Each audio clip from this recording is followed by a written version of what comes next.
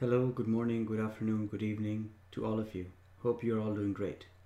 Today's topic is about understanding the impacts to audits when you as an organization decide to move your compute workload to the cloud. This is the high level agenda for today's discussion. So, when you move your workload to a cloud provider such as AWS, Google Cloud Platform, or Microsoft Azure, most of the organizations think that their audit requirements have moved over to the cloud provider as well, and the cloud provider will take care of all the assurances going forward.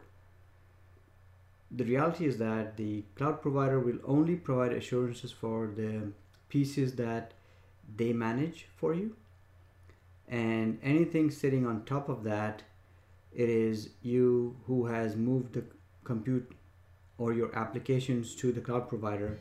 You have to make sure that assurances for those elements have are still your responsibility. In this whole grand scheme of things, every vendor involved in this outsourcing is going to get impacted. It is your responsibility to make sure that any of the vendors that you deal with are able to provide you the level of assurance that you need, and also the fact that the assurance that they provide is issued by a qualified independent auditor, usually Deloitte, KPMG, PwC can do that. And just in case it's a small vendor and they're not able to get an independent auditor to do it, then you can ask the vendor to that you're going to be including them as part of your audit, and your auditor is going to be coming and speaking to their employees to make sure the right level of assurance has been provided. Usually, one key thing to do is when you are engaging a third party to provide you services, make sure that in the contract that you have drawn, you have the right to audit clause in it. What that helps you in is, because the right to audit clause is there, it gives you the right to audit your vendor if you need to. If you don't have the right to audit, then it becomes a bit tricky to get that piece going.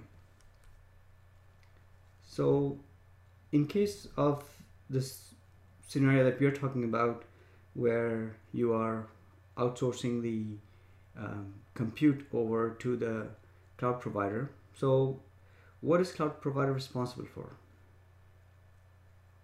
Cloud provider is responsible for the virtual machine management infrastructure, i.e. the hypervisor. So any of the bare metal servers that they manage to provide you the virtualized environment, that is all the responsibility.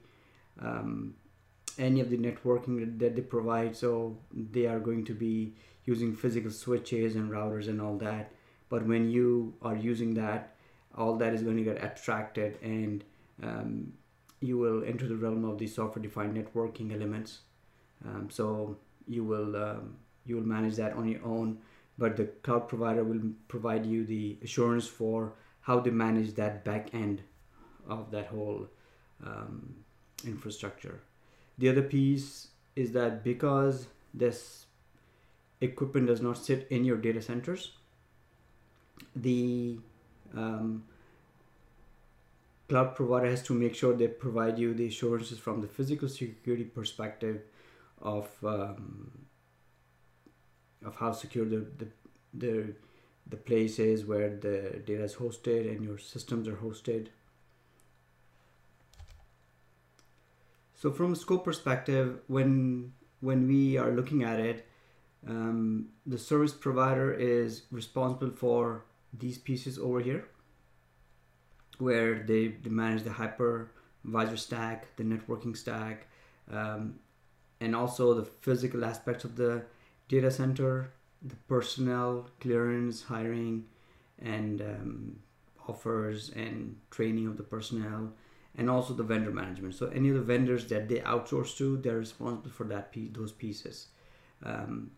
The authentication and authorization in this area, the logging, monitoring, and alerting, to make sure that this environment that they're providing you is providing the SLA that you have agreed to, and it is also protected at all times from all kinds of exposures and hacks and everything like that. Because after all, that's the reason you are outsourcing, right? To minimize your expenses for all those things. Your application, the network topology that you set up in this environment, which is totally up to you how you do it. You can have as many VLANs in there, as many DMZs, firewalls, or whatever you have contracted from this service provider, you can use. The hypervisor will provide you the ability to create the virtual machines. The virtual machines will have OS installed on them, so you are responsible for making sure that the OS is hardened, it is secure, and the patching is taken care of, and the applications that sit on it. So again, application account management, application deployment, application security, it's all your issue. And from authentication authorization perspective as well, you are responsible for making sure users are provisioned when they join the organizations. People are deprovisioned when they leave the organization. If people change roles, then that their level of access is updated accordingly. Likewise, for keeping an eye on the environment, you have to make sure all the logging, monitoring, and alerting is being done, so that if you run out of capacity, something bad happens in your network, it gets hacked, you have to make sure that you have all the necessary controls in there. And some things I've not shown over here, when I say virtual network, it includes the firewalls, the IDS, the IPS, and the application security pieces as well, the host base, IDS, IPS. If you want, you could deploy that as well. So at a high level, I provide you a list of things that I think the service provider is going to be covering, and this is something that the service provider is going to be doing as well as part of their assurance. So it could be a PCI audit, it could be a SOC 2 audit, or any other audit that you are thinking of. This is the bare bones minimum that should be done at least, and you can go above and beyond this if you wanted to.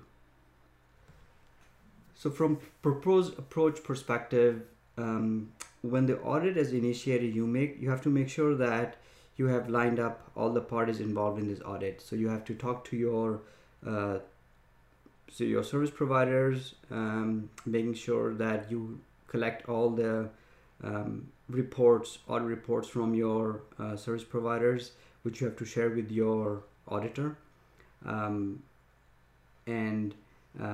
you meet with your auditor and explain to them what pieces are you responsible for and what pieces is the service provider responsible for. You share those reports with them, and also advise them of the fact that certain vendors are not able to provide that assurance, and they would be in the scope of this particular audit.